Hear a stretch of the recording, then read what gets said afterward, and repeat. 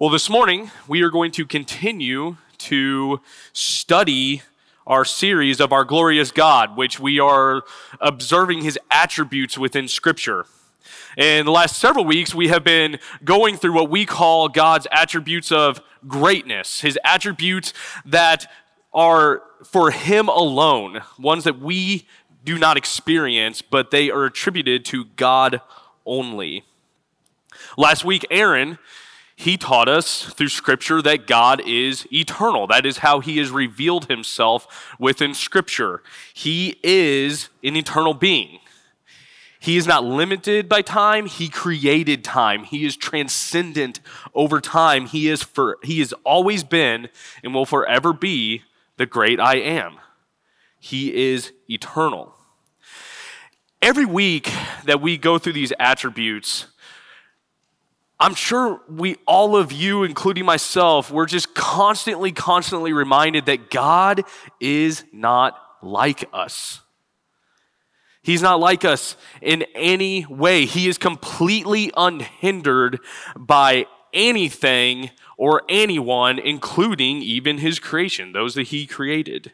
And as human beings, we're the opposite. It seems like we're hindered by everything. We're influenced by everything. And just everything is difficult.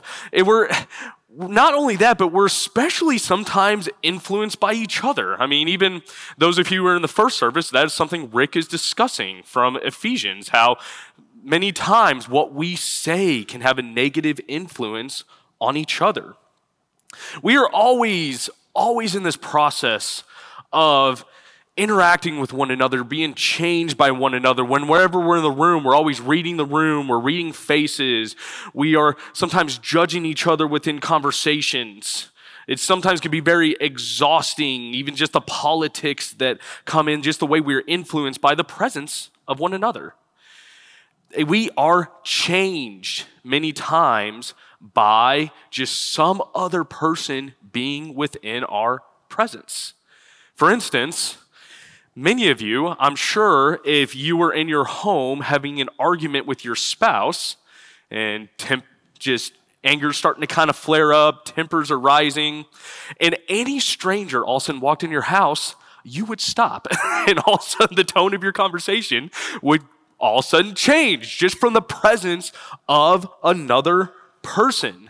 When people are at walk, bosses walk in the room, people of importance, all of a sudden you get a little bit busier, you start acting a little bit more professional. Just from the presence of someone else within your proximity, it changes you in some ways. And like I said, many times this can be exhausting, the way that we interact with each other, and it can be sometimes very stressful. And sometimes we just want to leave and be left alone. Just by ourselves, no one else, just me. And yet as Christians, our theology tells us that is impossible. That is something that cannot be obtained. Even if you are alone in the most remotest parts of the earth, in the deepest, darkest places where no one else is, you are not alone. You are always in the presence of the most supreme being. You are in the presence of God, no matter where you are at. And yet, he, in so many ways, is the one that we think about the least. There's so many times when we're alone and we do not think about his presence in the way that we would if some random stranger all of a sudden walked into our house. We do not think about him in those ways. We are never alone. We are always in his presence. And for the unrighteous, for the wicked, for those indulging in sin, that can be quite terrifying. It should be terrifying. However, for the redeemed, those who seek his presence, that is a divine comfort that we have of knowing that we live in the presence of God. So this morning, we are going to cover 3 attributes that just deal with how his presence affects our lives, who he is. So this morning, we are going to cover his omnipresence, his omniscience, and his omnipotence. Now, those are big words. Those are big words, and honestly, the meaning behind those are even deeper of knowing how they apply to God. They're alien words as far as him and the way we think about the power and knowledge and presence that he has. He is omnipresent. He is omniscient, and he is omnipotent. And being from Dick County, Missouri, I'm ashamed to say how much I actually had to focus on trying to say those things this week. If some of you know geography in Missouri, you will get that joke. So before diving into this, I want to give just a few reminders of just truths that we've already been learning in this class, something that we need to have before us as we dive into this. First of all, God cannot be divided into parts. He is not just a little bit of all his attributes that come together and form God. He is God. So as we're navigating three different attributes this morning, we need to be careful that it doesn't come across of, well, he's part this, he's part this, he's part that. No, he is God. As Adam taught us several weeks ago, he has a divine simplicity. He's not divided, he simply is. So we need to remind ourselves of that. Another reminder that we need to have is that we have an understanding that God is comprehensible. We cannot fully understand who he is, and yet we can know him. So knowing that his majesty and everything that we are told are just some things that we just cannot wrap our minds around, we can just not fully understand, that does not mean that what we do know about him, that should not have an action within our lives. Whether we fully understand him or not, what we know should cause us to live in a certain way, and that applies with the attributes that we're going to cover this morning. He is knowable, and what we know about him should cause us to live in a certain way. Knowledge of God is not enough unless you live out of your knowledge of God, and it affects how you live for him. So the first attribute that we're going to uncover describes how God interacts with space. Not just outer space, but this space out there. His creation, how he navigates everything, all of his creation. And as human beings, space is a problem for us. It is. We are always trying to get somewhere. We need to get somewhere. We need to be there. We're setting schedules and setting up our priorities. And it's always rushing and trying to get somewhere. And even there's many times when we are somewhere, we're discontent with that. We can be at work and then all of a sudden thinking, man, I just can't wait for my vacation of going to the beach or the mountains. And we're thinking about how I wish I was somewhere else. And then if you're like me, you take that vacation and then you're wondering what's going on at work and what am I missing out on? We're always just kind of having this tension of how we are navigating the space that we are in. And for God, he is not like us. He has none of those experiences. He is omnipresent. Omnipresent meaning that he is fully present at all times, everywhere. God is everywhere. Omni means all, without limitations. And he is present over all his creation. If you look down at your worksheet, Greg Allison gives us a very helpful definition, just a little bit more broader than the one I just gave, that he is fully present everywhere at all times. Very simple. Greg Allison, in his book, 50 Core Truths, which is what we're going through Wednesday, as far as our adult night class on Wednesday nights, he says this: omnipresence is the divine characteristic of being all present. God is present everywhere with his entire being at the same time. He is not limited by space and should not be considered as being enormously big or located in one space rather than another. Though he is present everywhere, God manifests his presence in different ways, in different situations, to bless, curse, warn, or comfort. This attribute underscores the divine transcendence. God is infinitely exalted over creation, which has spatial dimension and is located in one place. So what we glean from that definition is God is spirit and is fully in his whole being everywhere at one time, which is hard for us to wrap our minds around because we are the opposite. That is such an alien thing compared to where we are, where everything is divided and we're confined to space, time, and where we're at in the moment. God is not like us. He is spirit and he is fully transcendent over space. And he is everywhere at one time. Now, studying this attribute, many of you who have looked into this, there's another word that theologians kind of put together with this, omnipresence, also immensity, which means he fills all. Now, we don't need to get too caught up in those two words. They really kind of go together and complement each other. Omnipresence is more of measuring space, while immensity is more the measurement of that. So they kind of go together just to say that God is everything of who he is, fills everywhere. He is everywhere. He is not confined to his creation. He is transcendent above time and space, and through his sovereignty interacts with creation as he wills. As Stephen Charnock said, he is diffused through the whole world. God is everywhere. God is wholly present within space and time of his creation. He's observing everything. Absolutely everything, which is amazing for us because we have a hard time, even in the space that we're in, observing stuff in just this room. There's just this information overload, even for me up here, as I'm just kind of looking at all of you and looking at notes and looking at the lighting. It's more than I can even take in. God is not like that. He fully understands not just what's going on in here, but everywhere with all his creation.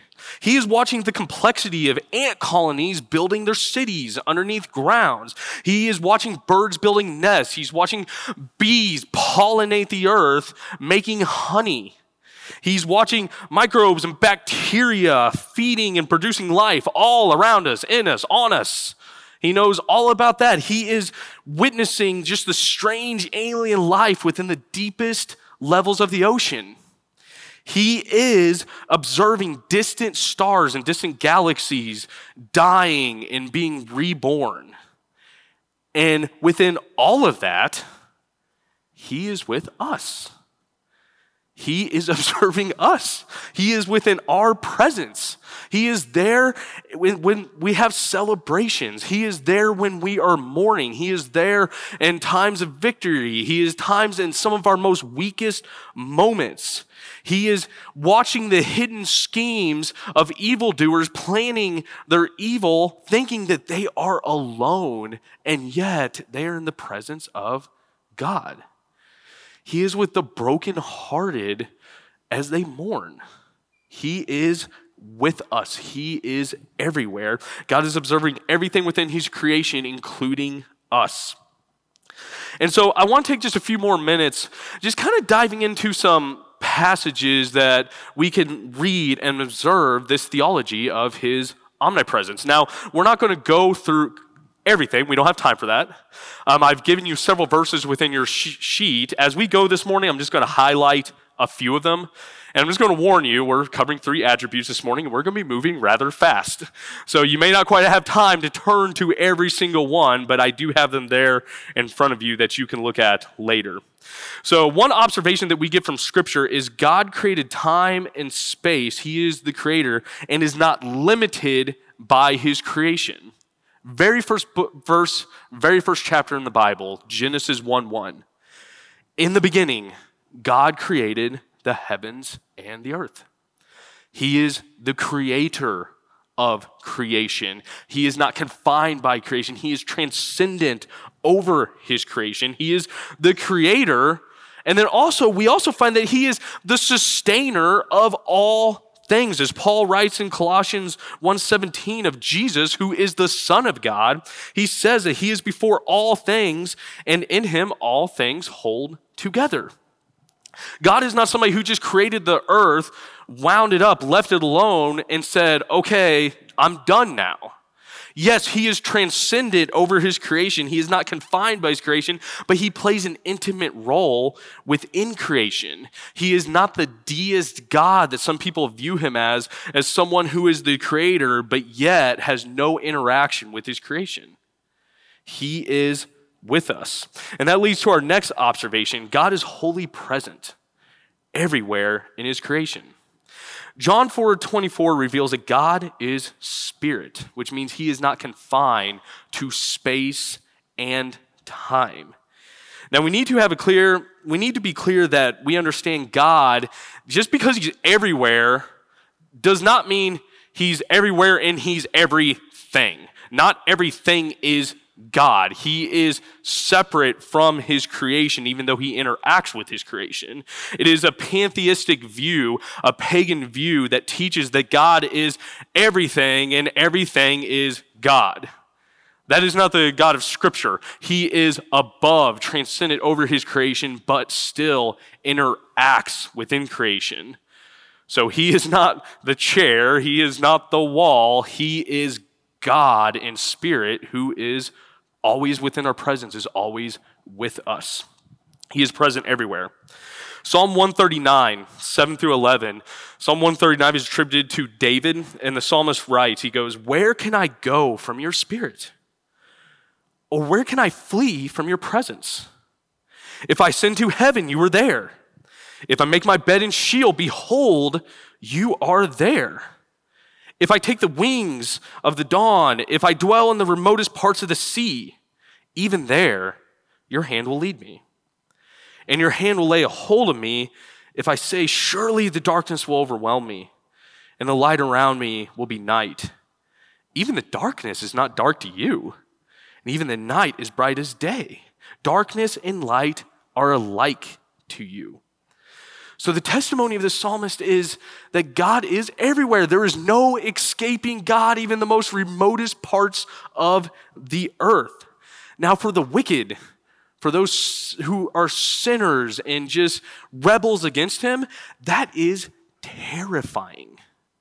That should be terrifying. It would be madness if it wasn't terrifying. And yet, that's not the testimony of what we read before us in Psalm 139. The psalmist is not terrified by this truth. Instead, it is his hope that he says, even if I dwell in the remotest parts of the sea, even there, your hand will lead me.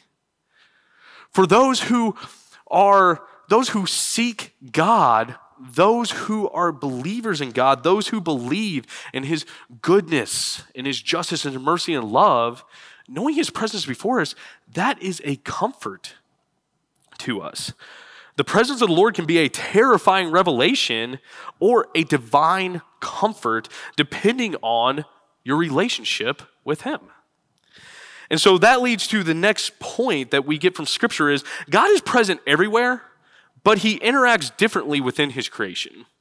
Just because he's everywhere at one time does not mean that he interacts the same with his creation, and especially concerning us as those made in his image.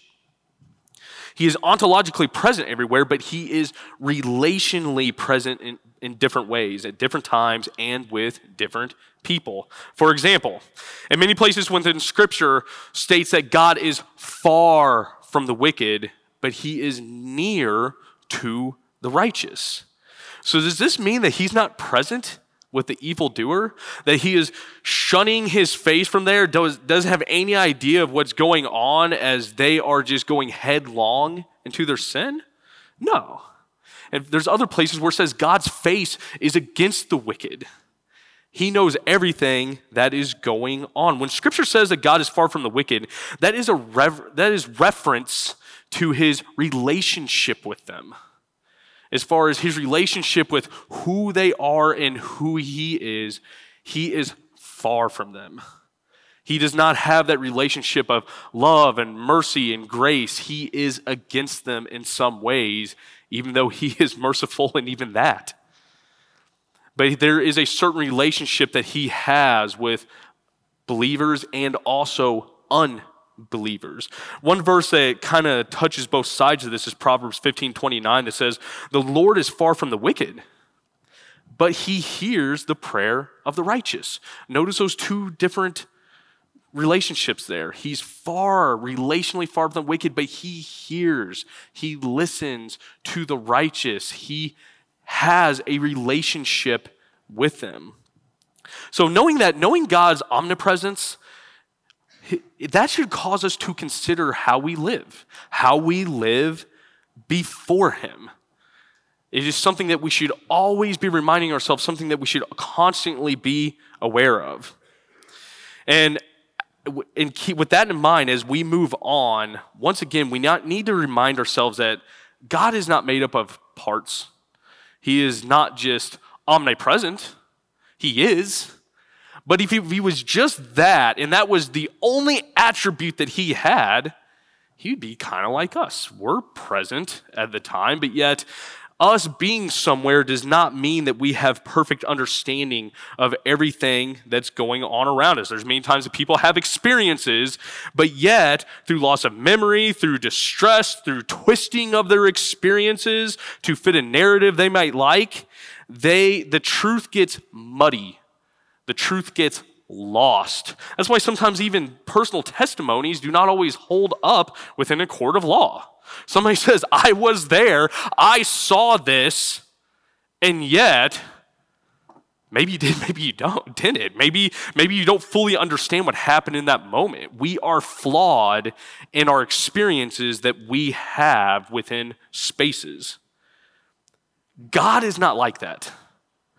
God is not like us. And as we will discuss, he is all present, he is omnipresent, but also he is all knowing, as we are going to now move on to. In other words, he is omniscient. He is all present, but that all present God is all knowing. As Thomas Watson said, he knows everything that is knowable. He knows everything. And this can be comforting and unsettling news. For those who are unrepentant, indulging in secret sins, walking around self-righteousness, living like God is not there, that is sobering news, because not only that is he there, but he fully understands everything. He knows everything. But for the brokenhearted that seek him, God knows. He understands. It is a comfort. So the creator of the universe has perfect understanding of his creation, including you. He is omniscient. He is all-knowing. Now, just an FYI, the next two attributes that we're going to cover, his omniscience and his omnipotence, it is something that, going back to how we try to categorize these attributes of categories of greatness, which is something solely for God, and in categories of us, his goodness that he shares with us, like love, justice. These next two, the theologians struggle where to put them. It's something that they're always kind of a little bit of an argument, which we have to remind ourselves that there are not perfect categories here. You cannot fit God into a box. We can just make observations as we see them in Scripture of who he is.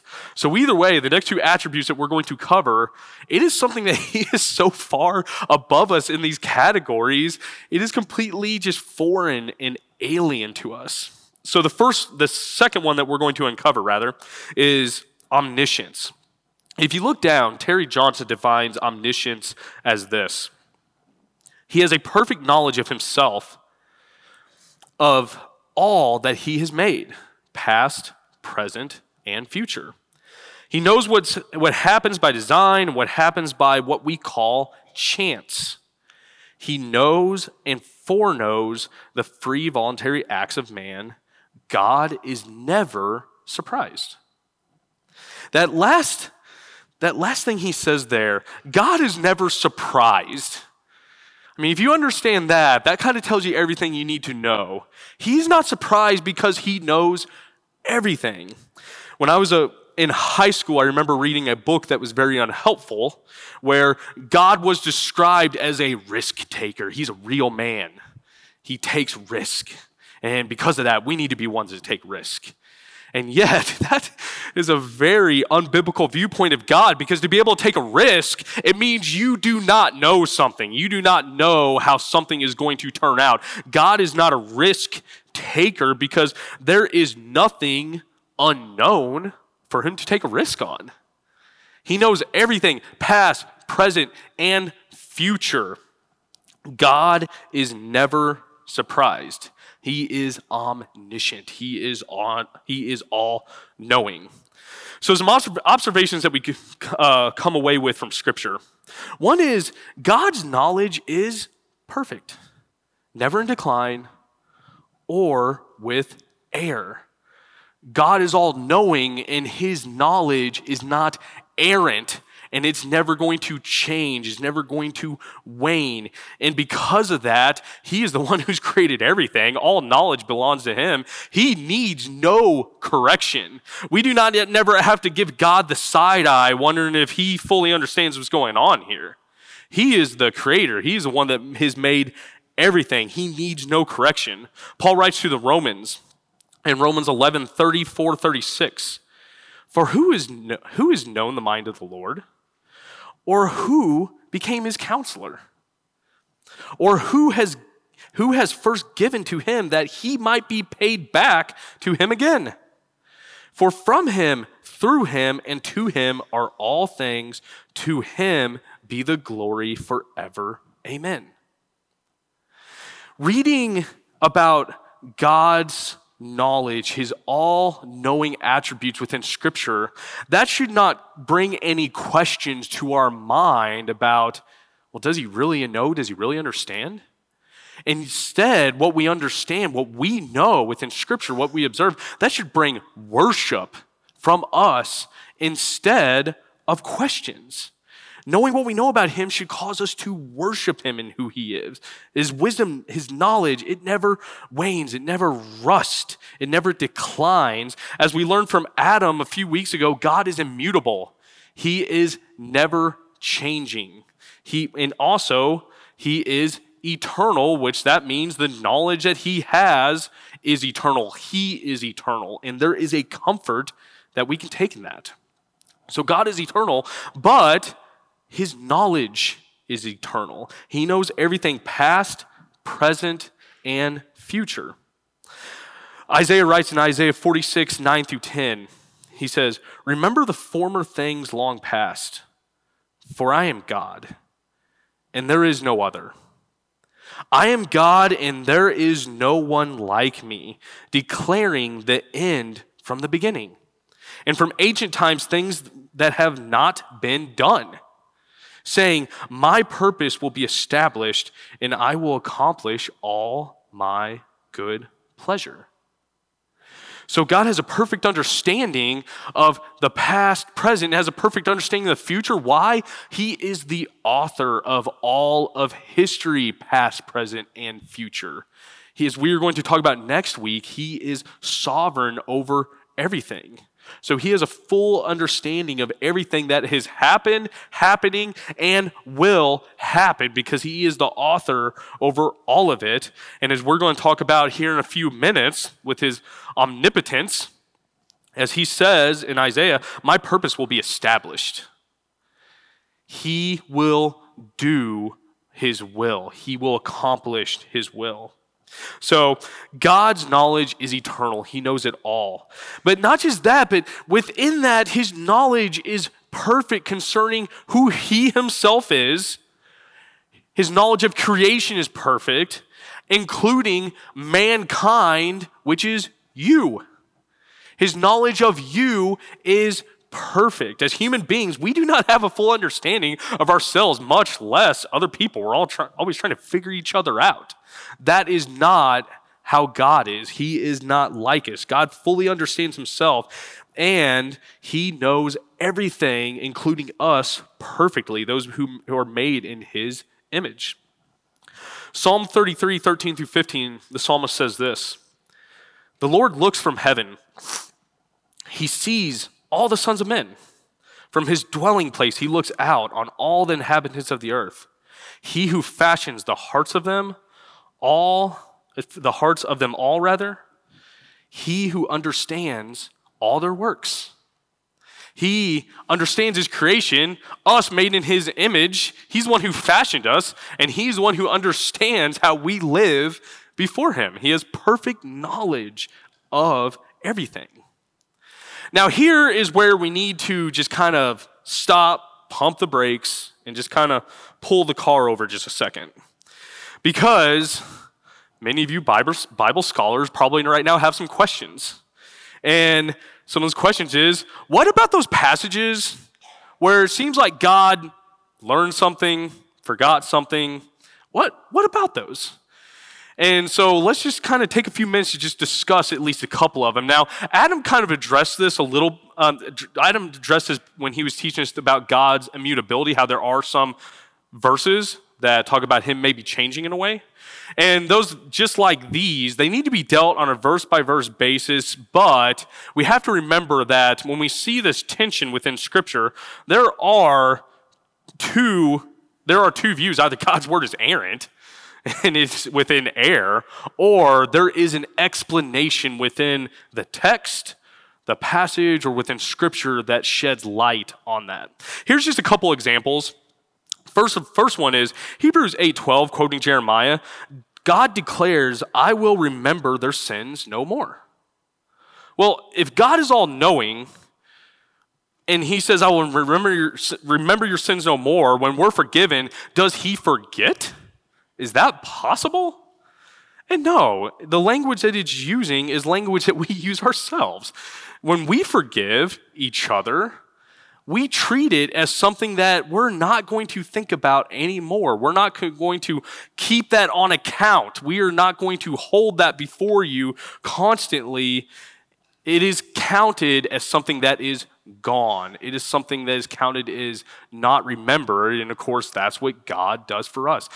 When we are forgiven, he no longer counts our sins against us. It is not something that he holds over us anymore. It is gone.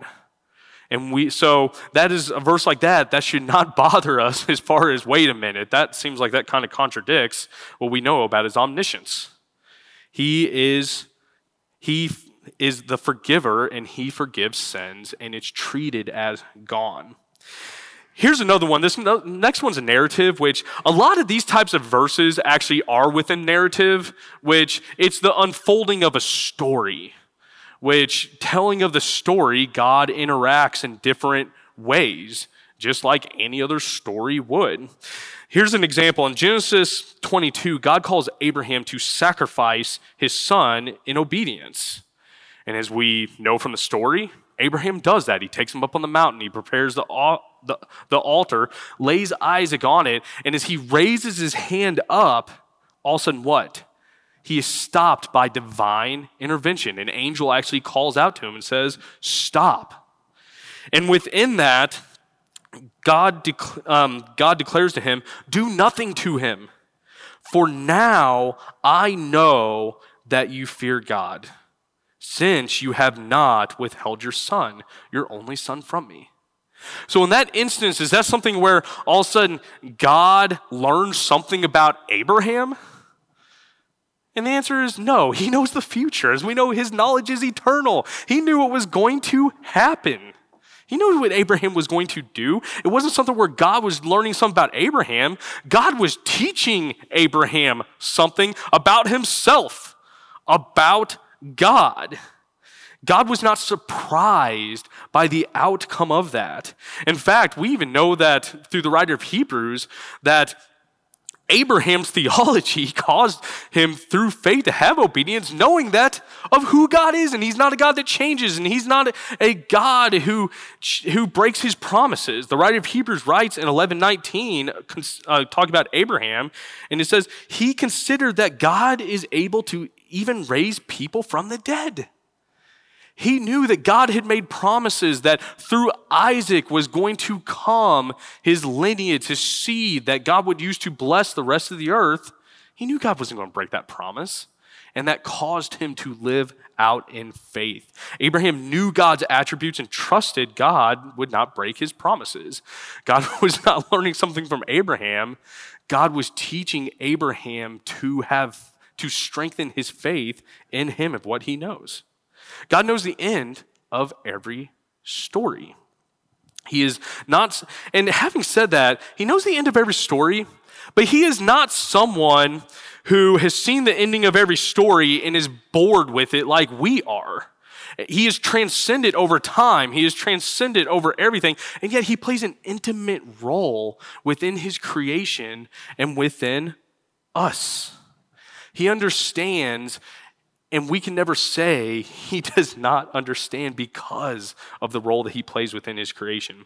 God knows and understands more than we can comprehend, but that's not all. Once again, this is not just a part of his attribute, but it is who he is along with everything else. And us as humans who are not like him, knowledge is not enough. Knowledge is something that we can have, and yet we can not fully act on it. We mess everything up, even knowing what is right. And God is not like us. He is all knowing, but as we are going to move on, he is also all powerful. He is omnipotent, all powerful. Wayne Grudem gives a very just simple definition for this. God's omnipotence means that God is able to do all of his holy will. Everything that God wills, God has the power to do. Not only does he see everything, he knows everything. He is able to do all. He is all powerful. And that is good news. That is good news that the God of the universe, who is perfectly just, a loving God, full of goodness, he is unhindered in carrying out his will. That is good news for us. We judge everything by what is possible and impossible, and even throughout history, just the most innovative minds, the great dreamers within history, all have their limitations of what is possible and impossible. The greatest among us, God is not like us. For example, in Genesis 17, going back to Abraham, he tells Abraham, who is old, and his wife is old, both of them are past the age of bearing children, he tells them that they're going to have a child. And Sarah, his wife, reacts in a way that we probably all would. She laughs. I mean, it's absurd, right? And yet, God's response to her is anything too difficult for the Lord? Is anything too difficult? He can do whatever he wants. He can do whatever his will is. God claims in Isaiah 32:27, "Behold, I am the Lord, the God of all flesh. Is anything too difficult for me?" And we should clearly see this. I mean, right now we're sitting on this planet that's spinning, and he's controlling all of it. He has the power to do that. He has the power to do everything. He has the power to control, sustain the earth. He has the power to even us as those dead in spiritually dead rather, in our flesh, through salvation, actually give us new hearts. That is a hope that we can have on him, from him. In Matthew 19:23 through 26, Jesus is talking about a rich man, and he says it's easier for a camel to go through the eye of a needle than for a rich man to enter the kingdom of God. It's impossible. It's impossible. And yet, the disciples, they respond in that. They say, then who can be saved? Like, how does this work? And Jesus responds, with people, this is impossible. But with God, all things are possible. He can do everything within his will. God is the creator and sustainer of all things, and he is the Savior. He has provided away salvation through Jesus Christ, and through him there is possibility of new birth from spiritual death. That is something that he has done. There is hope in our all-powerful God. Now, talking about all-powerful God, when us as humans, when we think of somebody being all-powerful, we get a little nervous. We get a little nervous because when we think of power, we think, and faced with unbridled power, that many times leads to abuse, to corruption, to oppression. And can you trust a God that is an all-powerful being? And the answer is yes, because of who he is. Because of who our God is, we can trust him being an all-powerful being. And this goes to our next point. God is not capable of evil because conducting evil would be contrary to who he is. Yes, he can do anything, but he can do anything within his nature, who he is. He will never do anything that contradicts who he is. 1 John 1:5 says, "This is the message that we heard from him announced to you, that God is light, and in him there is no darkness at all." So for the wicked, it is such a terrifying thing, knowing that there is a holy God that is in their presence at all times, is all-knowing and all-powerful.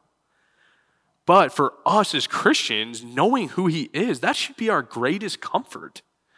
Knowing who he is, of being an all-powerful God who is unhindered by everything and will carry out his will. He is a righteous judge and he is a loving Savior. We can put our trust in him alone. Our God is omnipresent, he is omniscient, and he is omnipotent. And those are great truths for us to glean from Scripture about him. We can put our hope in those attributes of who he is. So just a few quick takeaways as we close here.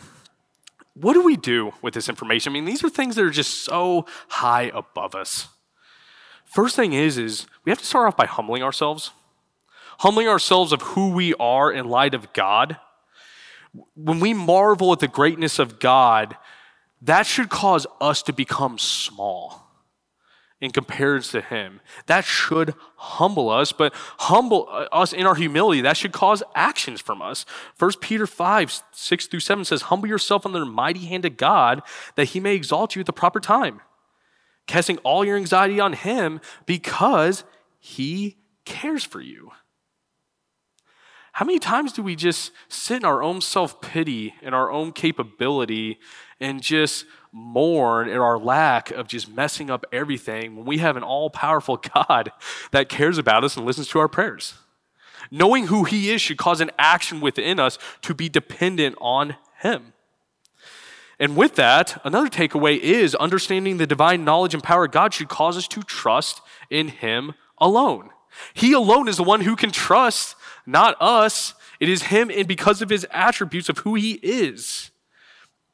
And once again, that should cause an action from us. Paul, as he writes to the Ephesians in chapter 3, he's giving a prayer for them to be filled with the fullness of God. And at the end of the prayer, he says this: "Now to him who is able to do far more abundantly beyond all that we ask or think, according to the power that works within us, to him be the glory in the church and in Christ Jesus to all generations forever and ever. Amen."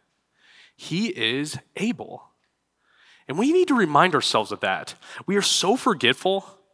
We need to constantly remind ourselves of who God is and who we are in his presence. The Reformers used to have a saying, "Coram Deo," which means before the face of God, to remind themselves of who they are in his presence. And we need to do the same thing. The worst thing that we can do as Christians is fall into just sinful self-reliance, pursue sinful pleasures, all while forgetting that we live before a holy God. That kind of forgiveness is a practical atheism, living as if there is no God, living as if he does not see us fall into sin, as if he doesn't understand our circumstances, as if he isn't willing to come to aid in our time of need. Let us not be those people. Let us be the ones who constantly remind ourselves of who we are in the presence of God. As Jesus said to his disciples in the Great Commission at the end, he says, "And lo, I am with you always." And that's our hope. We are not left alone in this world. We can put our hope in our all-powerful God. He knows all, he is with us, and he is capable of doing all which he wills. And that's good news for us, amen? Let's pray. Father, I just want to thank you so much for these great truths. Truths that are just so far above us, hard to wrap our minds around of just who you are. And yet we are not helpless in our misunderstanding, but Father, you have blessed us with your revelation of yourself. And Father, I pray that we would continue to just marvel and meditate on these great truths. And Father, that we would not be those who forget you, which is just so shameful to think about how many times we do. Father, let us be the ones who constantly live in your presence, acknowledge who you are. And Father, I pray that knowing who you are would cause us to live for your glory. Father, be with us the rest of this morning. In Jesus' name I pray. Amen.